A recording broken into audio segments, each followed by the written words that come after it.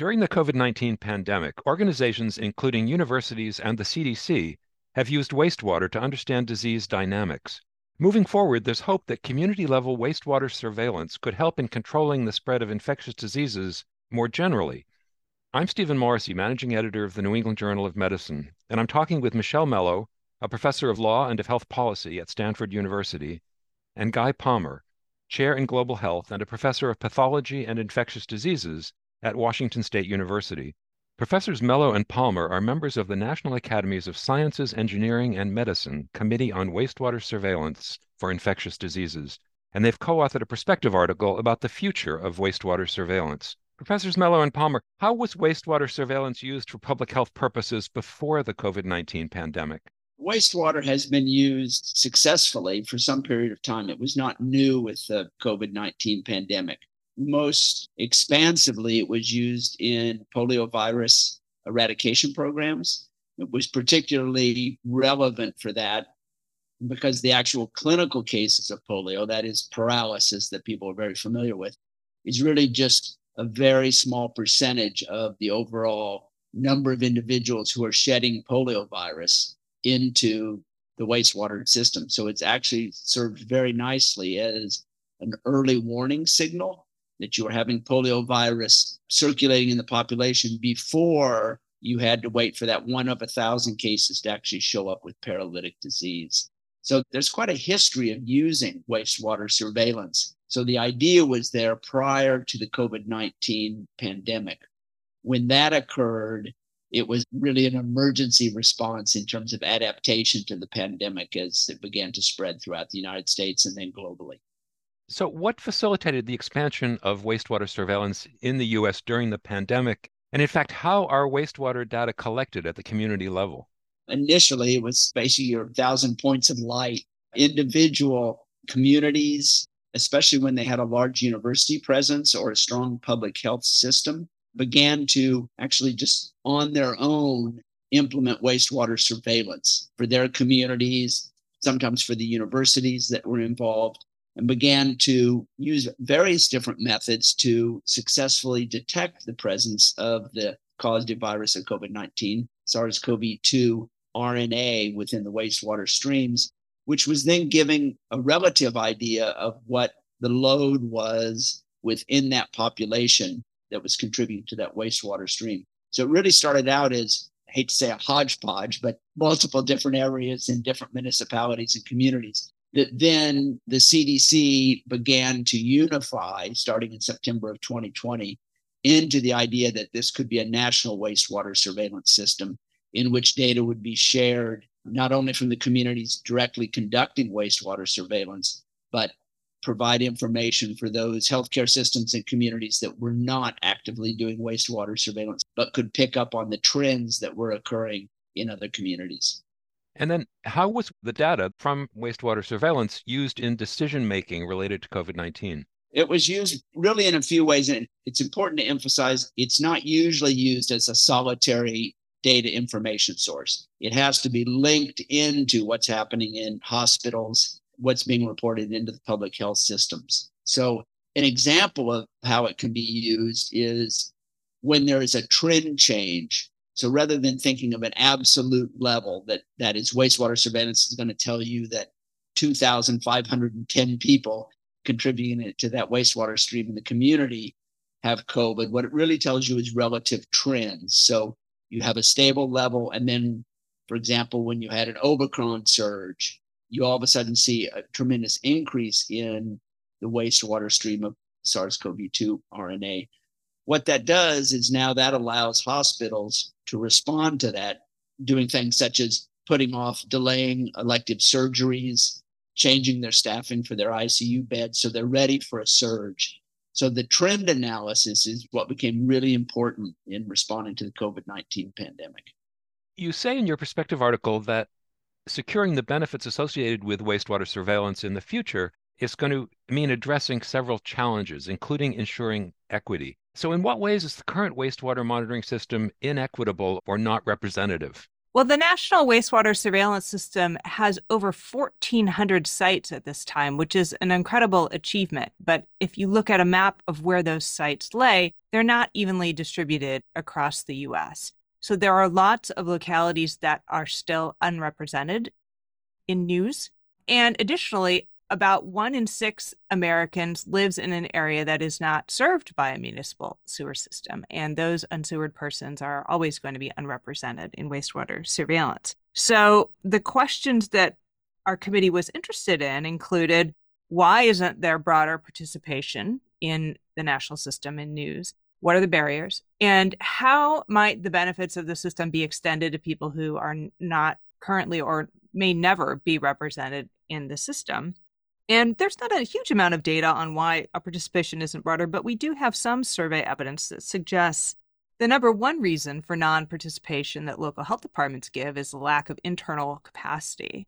It might seem like a simple matter to simply dip a sample of wastewater and analyze it, but we certainly learned that it's much more complicated than it seems. It requires partnerships between local health departments and water utilities have not historically been considered part of the public health system, don't have strong working relationships in many places. It requires analytic capacity, laboratory capacity that may not be available locally. And it requires human resources within the public health department to interpret those data, which can be tricky because sometimes the way that these data are reported out by labs are kind of hard to interpret. The metrics are not obvious. Another reason for non-participation is lack of community buy-in, which may come from elected leaders that, shall we say, COVID suppression is not their top priority. They're not particularly interested in really aggressive pandemic response. And there may also be public concern about the system. Many communities have a very negative experience with surveillance generally. There's distrust in the public health system now, and many people may not understand that these data are not individually identifiable, even though the samples do include human DNA. And then finally, there's, I think, a lack of understanding on the part of some local health departments of the marginal value that wastewater data have compared to their existing sources of disease surveillance data. So all of those are challenges that have to be confronted to make the system more representative and equitable. You also talk in your article about a couple of other challenges, ensuring the timeliness of surveillance and being selective about targets. So what are the next steps that need to be taken in those areas to make wastewater data actionable? Certainly the timeliness is key. It has to predate or align or augment additional data, which may be collected at healthcare facilities, for example, the number of hospitalized individuals. You obviously want those trend changes to predate to give a lead time so that things such as elective surgeries or ICU staffing could be increased during those times where you were seeing an increase. So the timeliness, it's really kind of a multifaceted challenge that goes all the way from what Dr. Mello was just speaking about, that the municipalities, wastewater municipalities, have not traditionally been part of a public health system. So linking that to the analytical part, and then especially the data analysis. So one of the things our committee has recommended is, as I mentioned earlier, that each system develop their own way of handling data and presenting data. And we learned a lot from those different systems, but actually getting into a more uniform system, more of what we might call a plug and play system, where you could provide that data quite rapidly from the time of sample collection to analytics to actually communicating that data out both to the public and to the public health system. So even a day or two lag in there starts to interfere with the ability to be a leading indicator for actually public health action in our healthcare systems. I think the second thing you mentioned was selecting new targets, and that's certainly a challenge. First of all, it has to be something of public health significance. There's no sense going in just to measure something for the sake of measuring it. We have to be able to measure it accurately, which we're able to do with many of these RNA and DNA viruses, but it's to be extended out to other targets, that would be a challenge. And it has to actually be actionable. And I think sometimes aligning across those three domains is really a critical question. For example, you often hear of norovirus outbreaks, which occur on cruise ships and in other highly dense populations. Those generally spread so rapidly that wastewater surveillance may be of very minimal value because by the time you actually detect it in wastewater, you've already had people presenting to the clinic with classic norovirus symptoms. So it really has to be linked to a public health action. So at the same time, one of our big challenges is it has to be prepared for a rapidly spreading, highly virulent organism, which the World Health Organization calls disease X or pathogen X. We probably just saw one in the case of COVID-19, certainly in the early parts of the pandemic, but it has to be a system that's actually ready to respond to that and not go through this startup phase that we had to do with the COVID-19 pandemic. So I think that's one of the strongest reasons for maintaining this system in a ready-to-go, actionable state is to avoid that lag phase that we saw during the early parts of the COVID-19 pandemic so that we're able to respond to our next infectious disease challenge. So finally, and in that regard, what policy changes would support a more robust wastewater surveillance system, and how likely is legislation or regulatory action on this issue going to be? Well, I'll start with the second question. We know there's great interest at CDC in thinking about how we can leverage the learning that occurred during COVID about wastewater surveillance to create a sustainable system. And that is why our committee was convened. Unsurprisingly, a key aspect of making that happen is going to be a sustained and predictable federal investment of dollars in human resources that will go to states and trickle down to localities to support their involvement. And that will filter, we hope, out to wastewater utilities, to the treatment plants, who largely were volunteers in the effort during COVID. But thinking about what makes a system sustainable long-term has to involve coverage for that effort. Aside from money, there are other things that we think will be very helpful in making this system solidified for the long term. Dr. Palmer has talked already about the need to prioritize among different targets. And one of the recommendations that we have is for CDC to develop an open and transparent process for doing that. That applies the criteria that Dr. Palmer's laid out, involves external experts in an advisory committee, and can be used to scale up and down the scope of the system depending on the public health needs of the moment. In order to increase the equity of the system, I've talked about a couple of things that we would need to address, and we think CDC can do this through a more comprehensive outreach effort to localities that aren't represented here, both to offer money, but also the technical expertise and to address concerns or areas of lower than optimal understanding about the value of the data.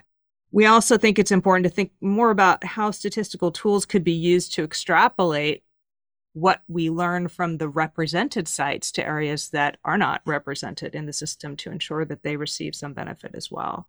And then to speed the pipeline, as Dr. Palmer was emphasizing, is so important. In addition to all of the above, there just really needs to be some planning about how to make this system flex over time to accommodate new kinds of pathogens and what it will take to make it just as useful for pathogen X as for a garden variety but noisome pathogen that we think we can do better at addressing. Finally, to make it integrated, as Dr. Palmer said, we don't think about wastewater as being the only source of data about pathogens, but rather something that is going to be triangulated with other sources. We think it will be important for CDC to really work with localities to help them understand why is this kind of data valuable and under what circumstances? When do lag times matter a lot? When do they matter little? What are the current lag times with clinical testing, with symptomatic reports or other sorts of surveillance data? What are the strengths and weaknesses of these data compared to alternatives? And we also think this sort of plug and play data portal idea could be something very helpful in reducing the burden on localities and getting them to play and getting them the kind of actionable information that they need quickly without requiring every local health department to have an expert in how to analyze wastewater data. So those are some of the things that can be done, I think, mostly through action by CDC under its existing authority, but hopefully with some additional funding. Thank you, Professor Mello. Thank you, Professor Palmer.